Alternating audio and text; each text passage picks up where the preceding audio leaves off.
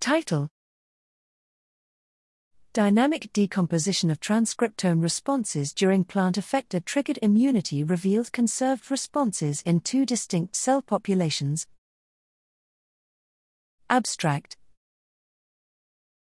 Rapid plant immune responses in the appropriate cells are needed for effective defense against pathogens.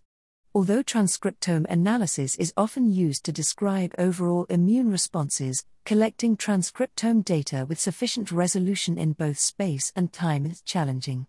We reanalyzed public Arabidopsis time course transcriptome data obtained after a low-dose inoculation of a Pseudomonas syringae strain expressing the effector AVR-RPT2, which induces effector-triggered immunity, ETI, in Arabidopsis. Double-peak time course patterns were prevalent among thousands of upregulated genes. We implemented a multi-compartment modeling approach to decompose the double-peak pattern into two single-peak patterns for each gene. The decomposed peaks revealed an echoing pattern. The peak times of the first and second peaks correlated well across most upregulated genes.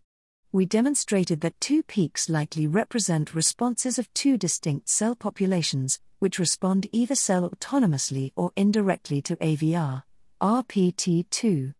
Thus, the peak decomposition extracted spatial information from the time course data. The echoing pattern also indicated a conserved transcriptome response between two cell populations despite different elicitor types. WRKY transcription factors appeared to underlie the conserved transcriptome response. Activation of a WRKY network via different entry point WRKYs will explain the conserved transcriptome response elicited by different elicitor types.